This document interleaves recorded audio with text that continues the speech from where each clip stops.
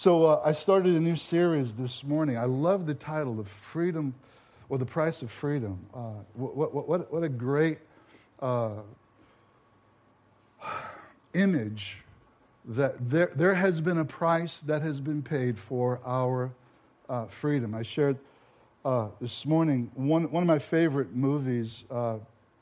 If you've been around, you've heard me say probably number one movie is maybe Braveheart, And there's one particular scene in Braveheart. I don't know if you guys have seen that, but there's one scene. It's about a freedom fighter by the name of William Wallace, who is fighting for Scotland's sovereignty and their independence, and they're fighting against England. And England's army is huge. It's a world empire.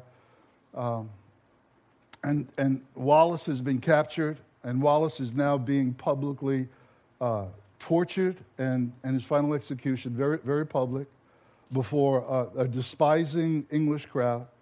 They're throwing stuff at him. They're jeering. They're cheering his punishment. He's being strung up. His hands and his feet are being pulled. His neck is being just about pulled out of his body, right? And this is the torture that's beginning. And then the executioner shows him a table with all of these tools, weapons that are going to be used to disembowel him. Now, that's not a pretty sight. And the executioner says, all this can stop. Your death can be swift and quick if you but just simply beg for mercy. As an example of those who would rebel against the crown, just beg for mercy and it'll all be over. And of course, Wallace is silent and he stays strong. And then the process begins of disemboweling him. And now the crowd that was once against him is now merciful or just moved by the sight of the suffering. He's gasping for air.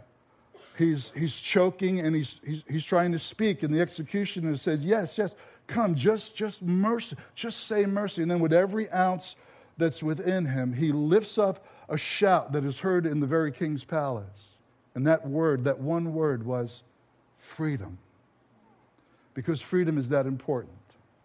Something about freedom in the human spirit that, well, hey, if you're an American history buff like I was, you know Patrick Henry made this great statement that inspired a revolution. Give me liberty, he said, or give me death.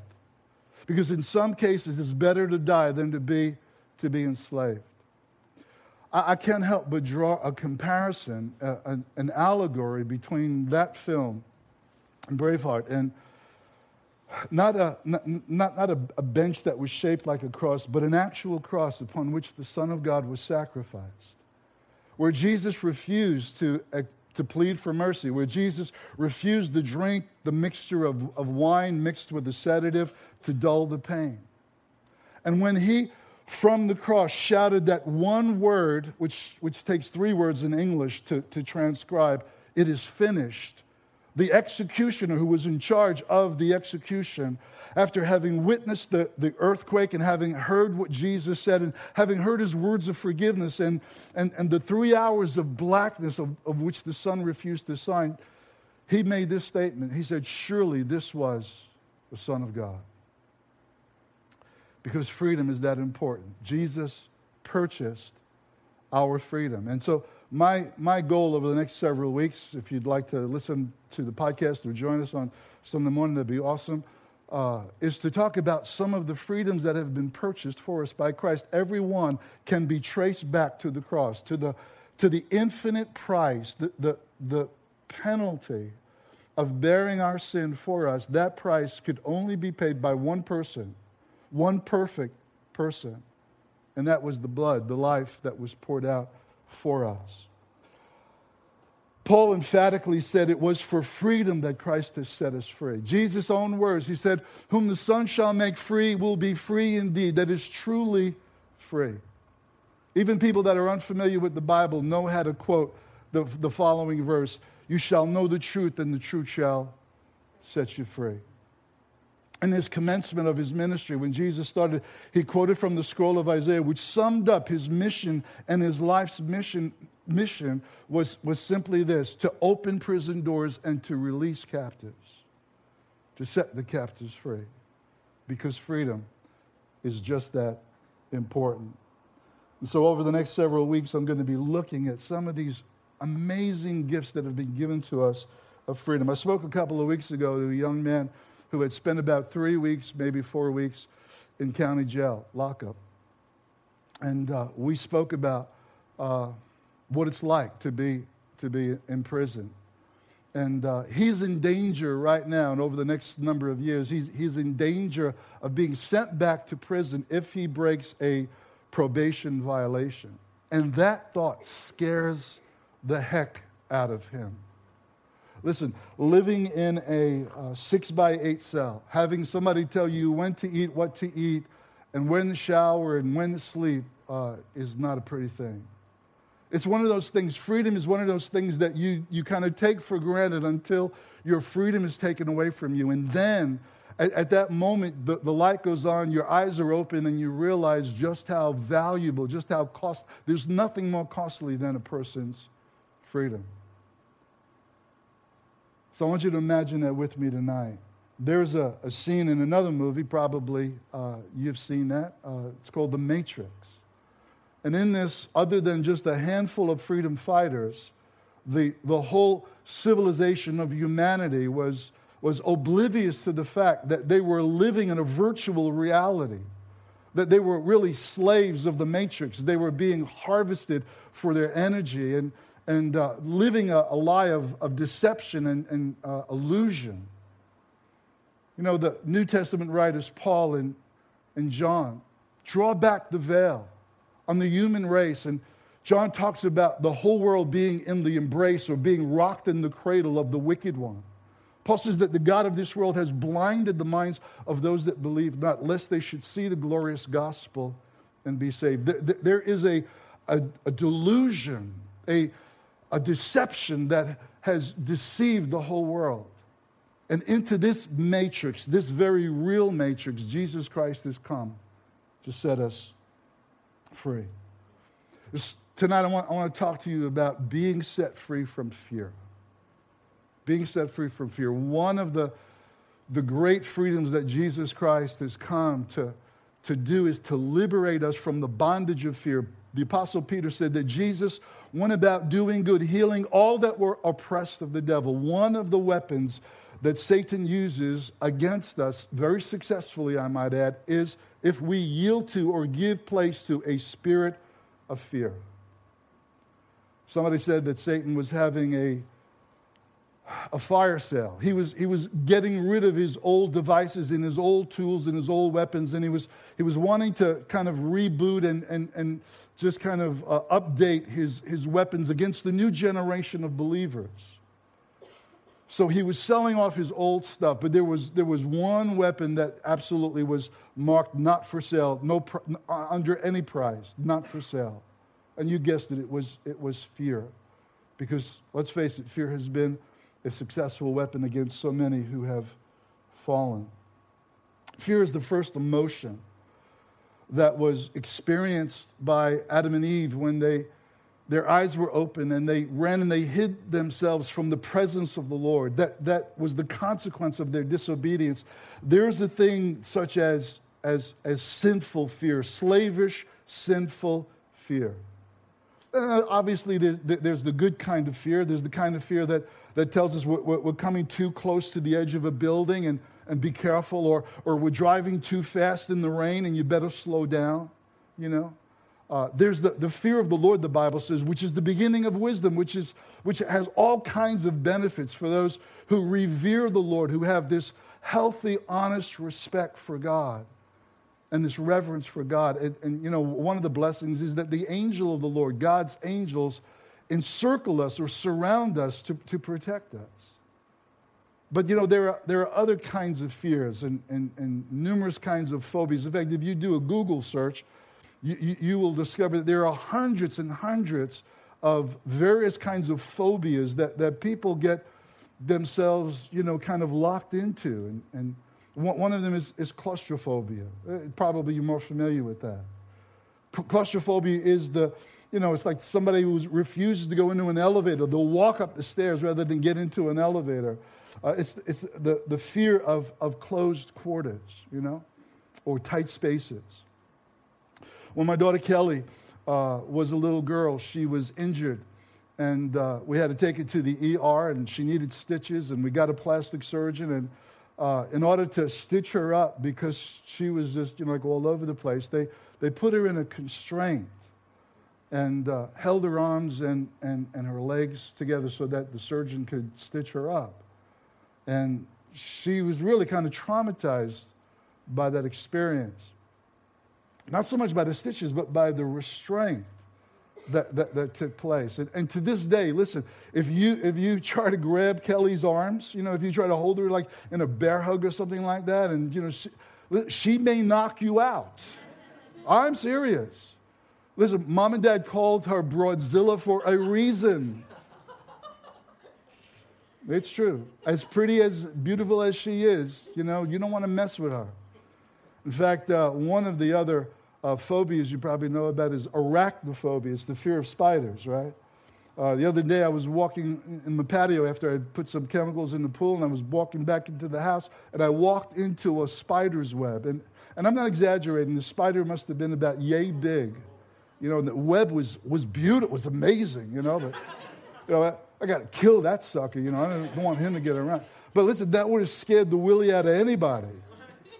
And speaking of Willie, my son Will, in fact, I told him today, I mentioned him in church. Oh, yeah, Dad, you talked about me? Yeah, I said, yeah, you're not going to like what I said, but when Will found a spider in the house, he called Kelly.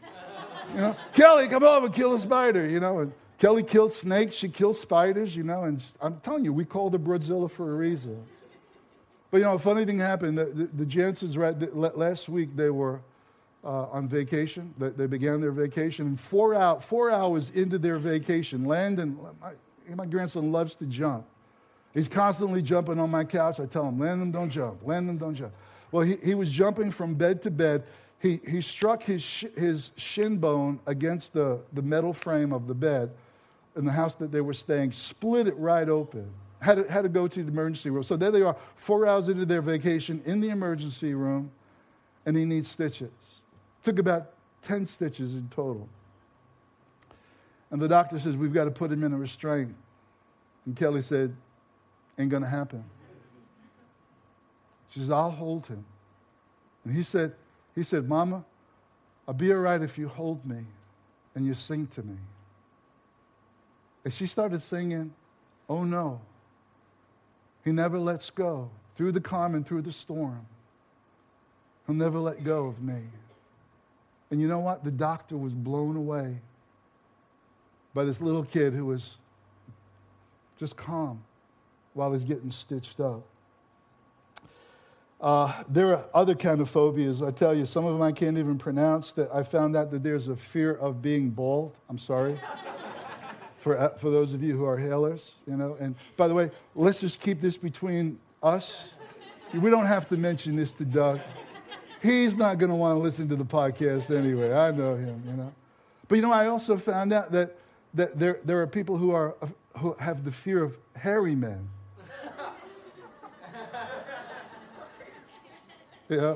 I got hair, but I'm old, so Listen. There are people. Maybe it's a different kind of fear. The first time they see a gray hair in the mirror, and they kind of freak out a little bit. But that's not the kind of phobias and the kind of fear that I'm talking about.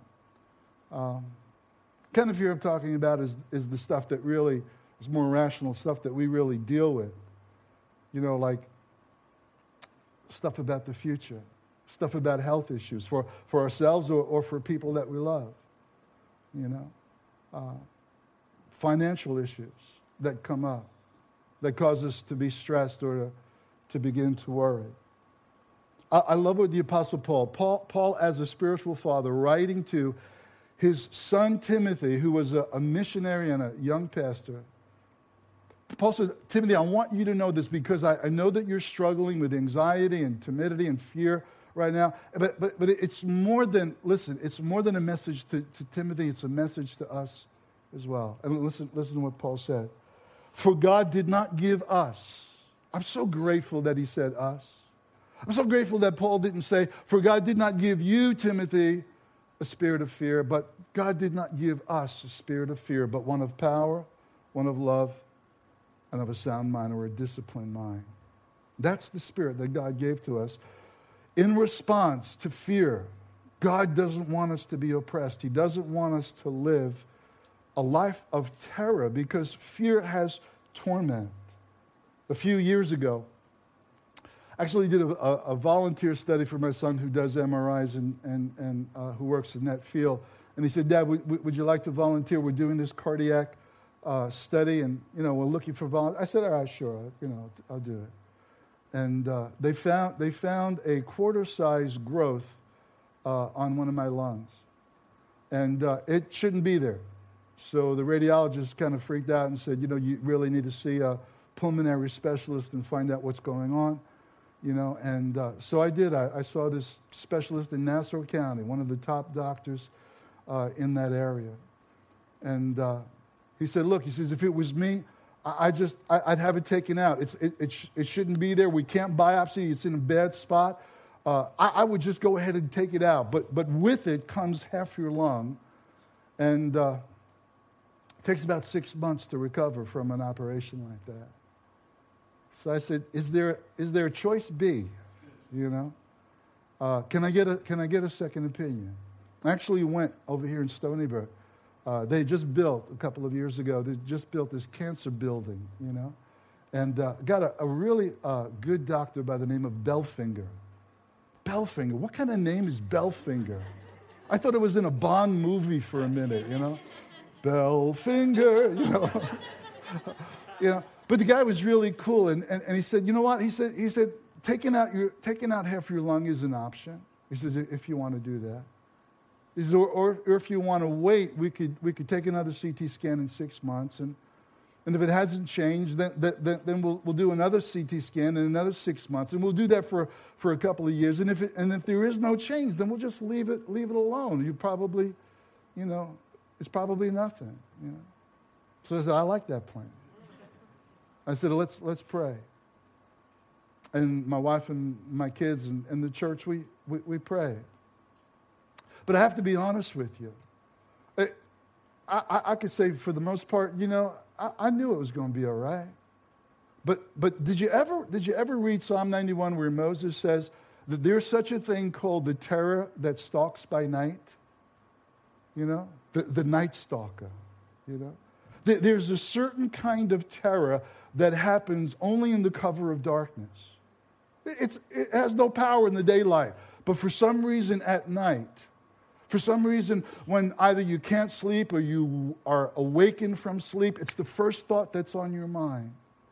And then your mind begins to imagine stuff, and you begin to think, and all of a sudden you're saying to yourself, I think my breathing is a little different. And then you think, I think I could hear something in my chest. And it's your imagination. And it's at a point like that when you need to pull out everything you know about God and everything you know about His Word and begin to quote Scripture to yourself. I quoted Psalm 3 to myself, where David said, I laid me down and slept, for the Lord sustained me. Well, in the midst of all of his enemies, David could go to sleep because God was the one who sustained him.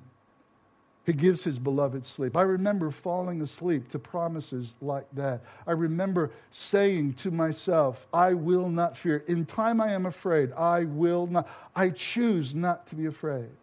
I choose rather to think on things that are good and lovely and honest and of a good report.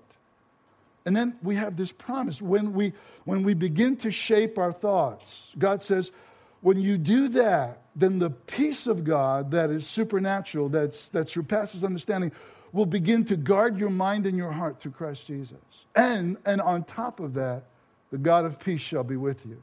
So not only do you get this supernatural peace, but you get God Himself to be present with you.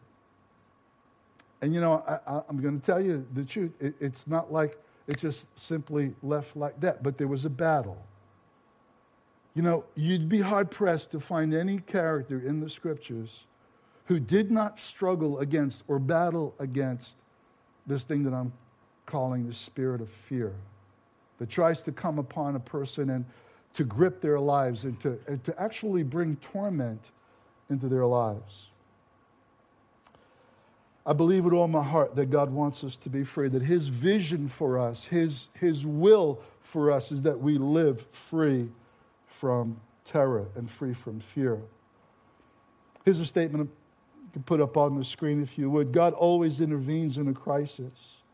Sometimes with a miracle, sometimes it's grace to go through, but we're never, ever alone.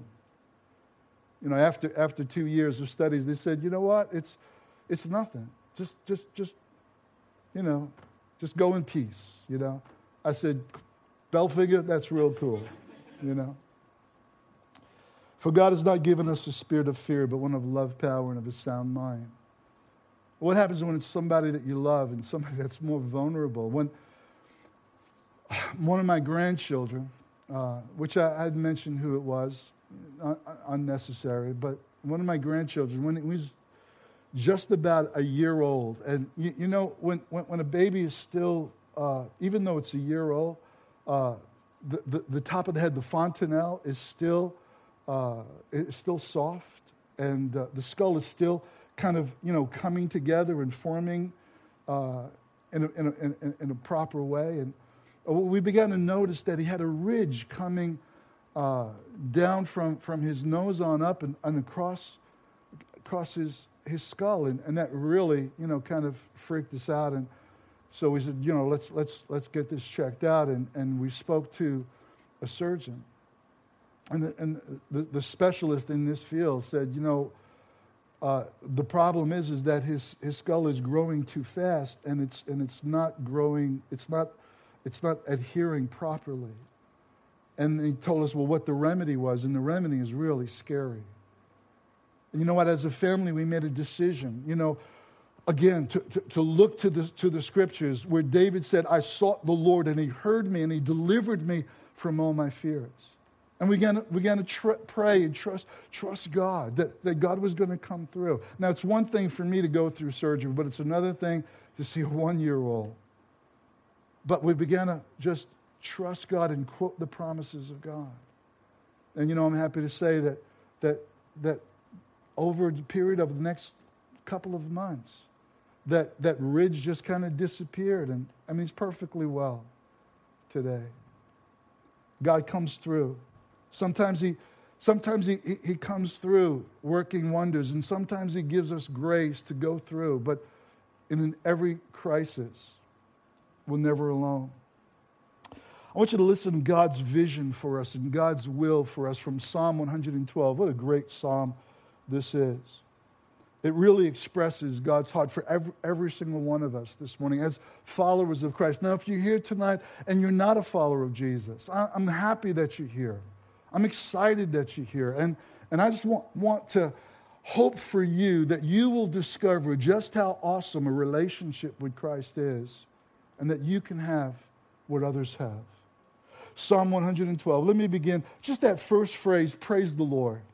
You know, we sometimes say it, we sometimes hear it, and we don't think much about it, but all it is an expression of thanks. You know, Andrew said a little while ago that God dwells in, He literally inhabits the praises of His people. That is, He is enthroned in the praises of His people. That's why praise is such an important thing. And we read about praise in the Psalms, and we're constantly being encouraged. And, you know, C.S. Lewis said, at first it kind of felt like, is God somehow, you know, insecure that He needs praise? But listen, we begin to praise what we love. And praise is the proper expression of what we love. I was telling somebody, I think it was this past week, it was about maybe 20 years ago, maybe 25 years ago, I was cutting my grass in my back of the property. And my house backs Blydenburg Park, and there's all forest behind my house. And this kid comes running out of the woods, and he's yelling, Mister, he says, can you help me? My friend hurt himself. So I went with the kid to where his friend was. They were riding dirt bikes, and maybe about 30, 40 miles an hour, the kid slammed into a tree, broke his leg. I mean, I just saw this kid. It was pitiful. I mean, he was in such pain. I picked him up, carried him from out of the woods into my car, placed him in my car, drove him to what was then St. John's Hospital, took him out of the car, brought him into the ER, and obviously I left him with them. You know what? To this day, I'm waiting for somebody to come and ring my bell and say, hey, you remember me? Thanks. I mean, thank you would have been nice, But see that's what praise is. It's our giving thanks to God for all that he's done for us. And so it says, blessed is the man who fears the Lord, because when we fear the Lord, we'll never have to be afraid of man, who finds great delight in his commands. His children will be mighty in the land. The generation of the upright will be blessed. The upright are those that have a relationship with Christ. We are upright not because of anything we've done. We're upright because of grace. We're upright because of the gift of righteousness that comes to us in this next verse. It says, wealth and riches are in his house, and his righteousness endures forever. If anything is going to endure forever, it's going to be because it has the quality of divine life to it. And it's divine righteousness that's gifted to us when we put our faith and trust in Jesus Christ. And then I love verse 6. It says, surely he will never be shaken. A righteous man will be remembered forever. He will have no fear of bad news.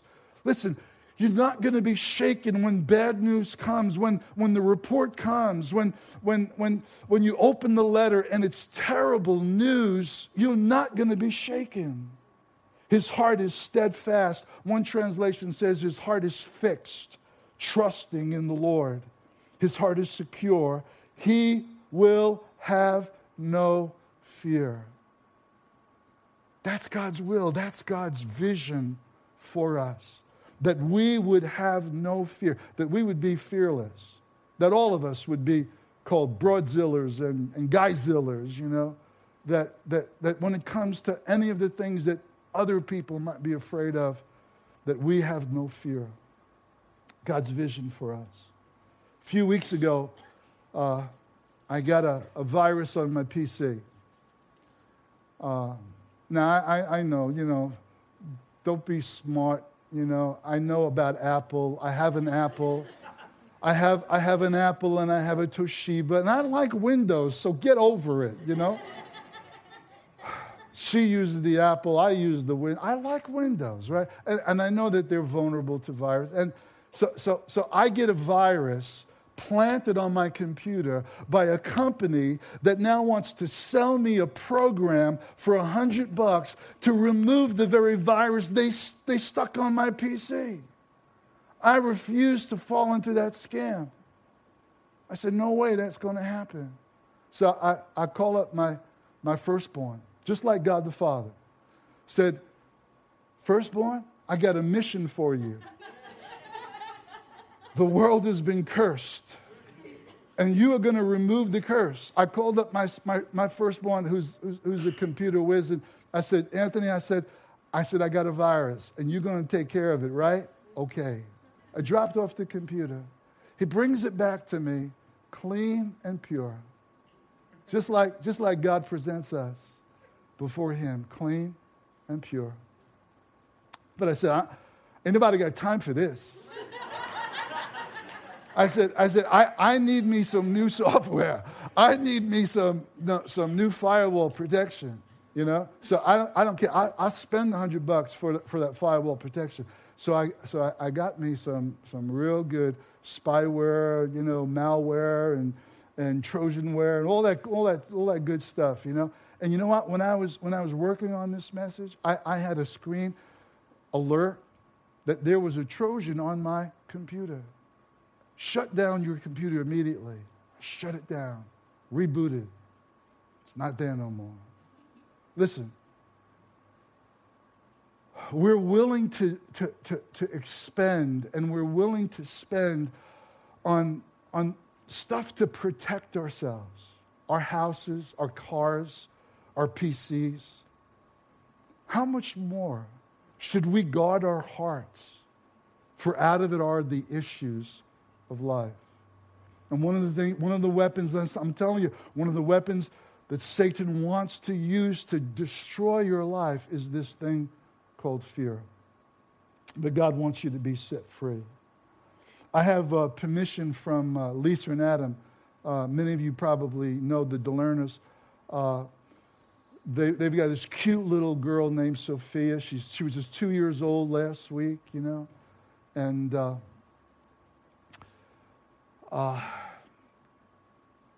she's with child. She's pregnant. They're pregnant. She's pregnant. He's with her, but you know what I'm saying. And when she was 11 weeks, she had her first doctor's appointment. And they gave her a sonogram. And the tech said, you know, everything looks okay, you know, looks fine. But the next day she got a call from the doctor. And the doctor said, you've got to come back to the office right away. And of course that, you know, starts to kind of freak you out. Is there anything wrong? And he showed her in the sonogram, and he showed her that there was a genetic disorder.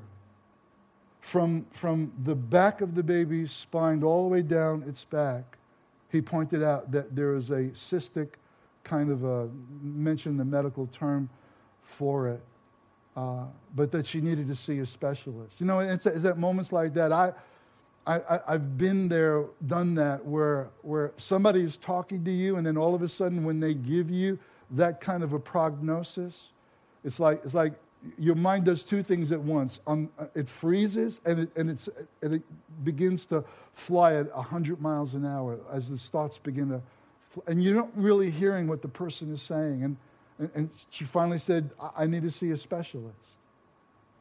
And the thing I love about their story together as a couple was I found out the day that Dave and Pamela got married.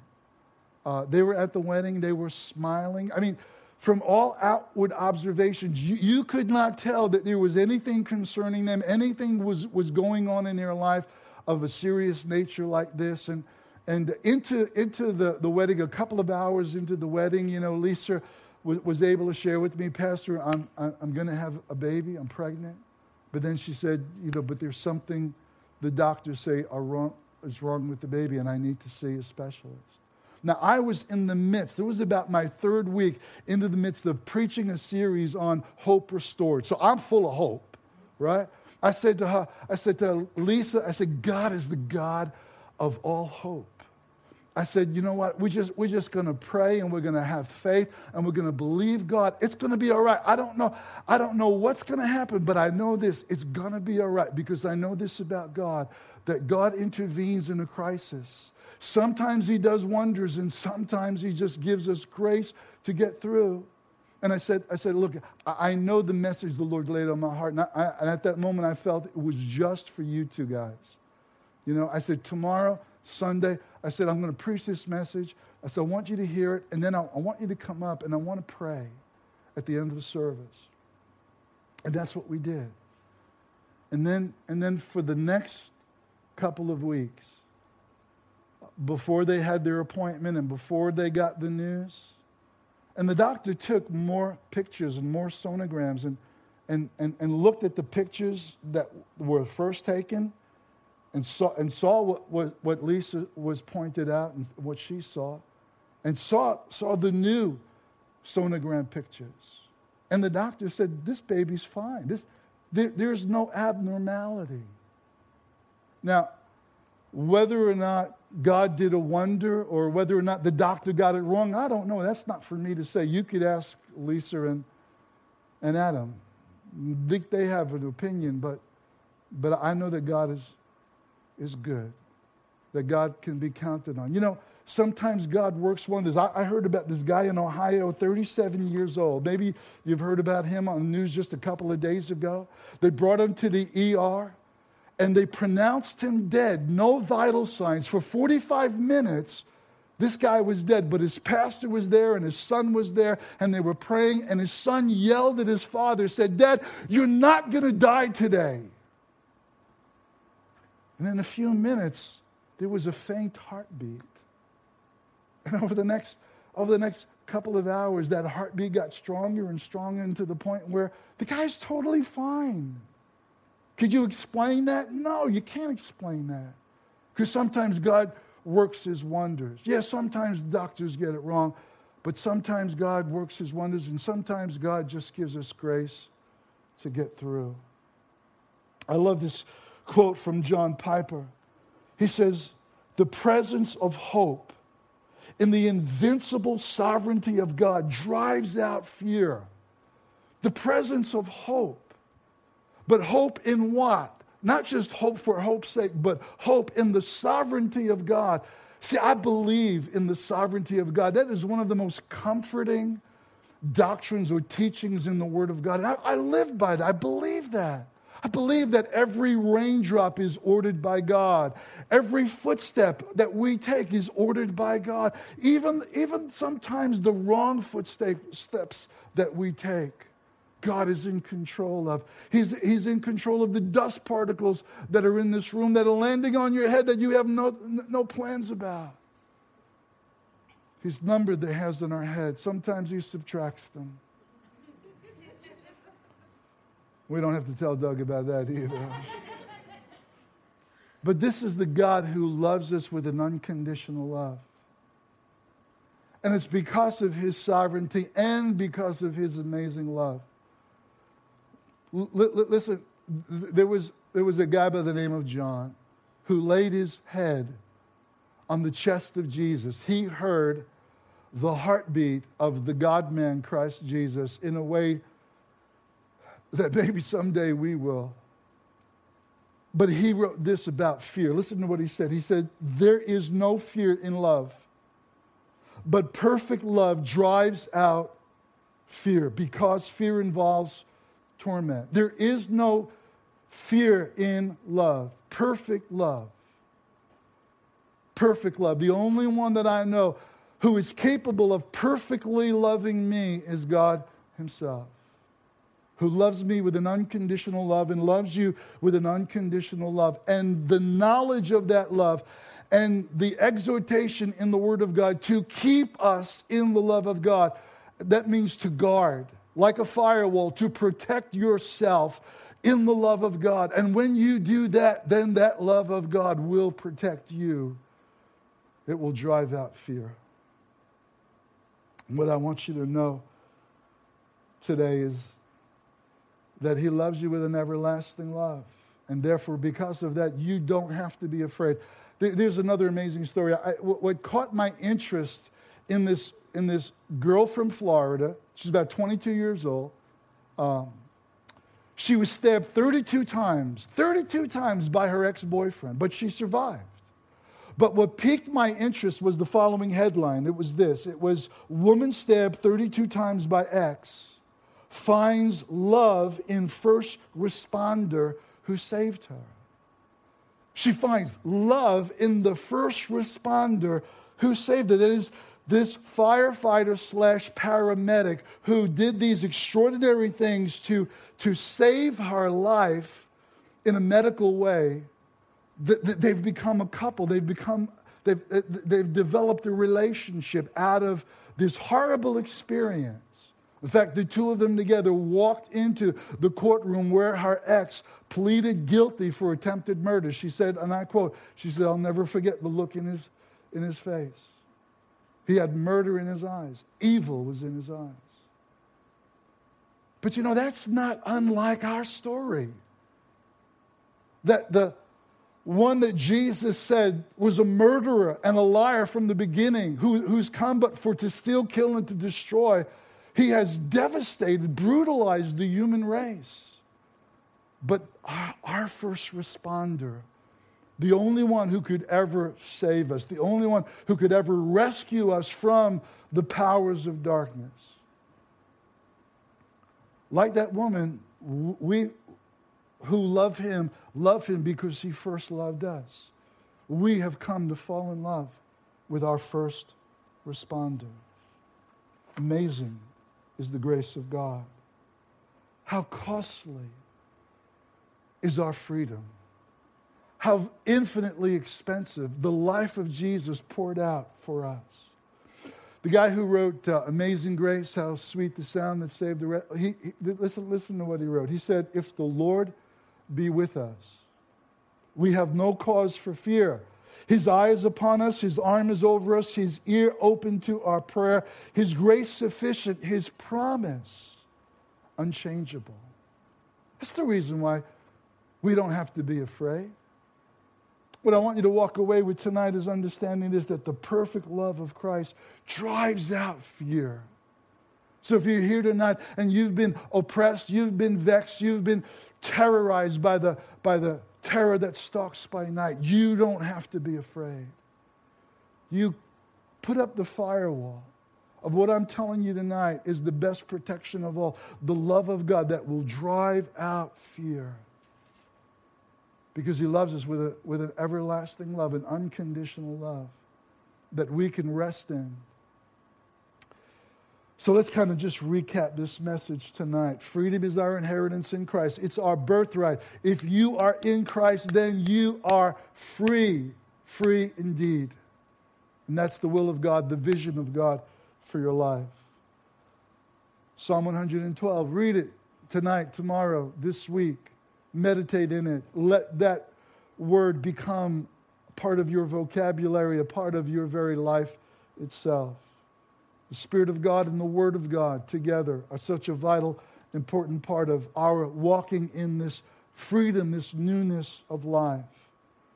And sometimes God works wonders, and sometimes God just gives us grace to go through, but never, never are we alone. His love never fails. And that's the reason why we don't have to be afraid. Let's pray. Father, thank you tonight for the precious Word of God by which we are encouraged, by which we have life. Your Word says that it is life to those that find it, and it's health unto all of our flesh. So tonight, Lord, as we come before you at the close of this message, I pray for the help that we can boldly say, the Lord is my help. I will not be afraid. That will become our testimony. And if there's anyone here tonight that is not in a relationship, I hope tonight that you opening hearts and that you're showing how amazing a relationship with Jesus Christ can be.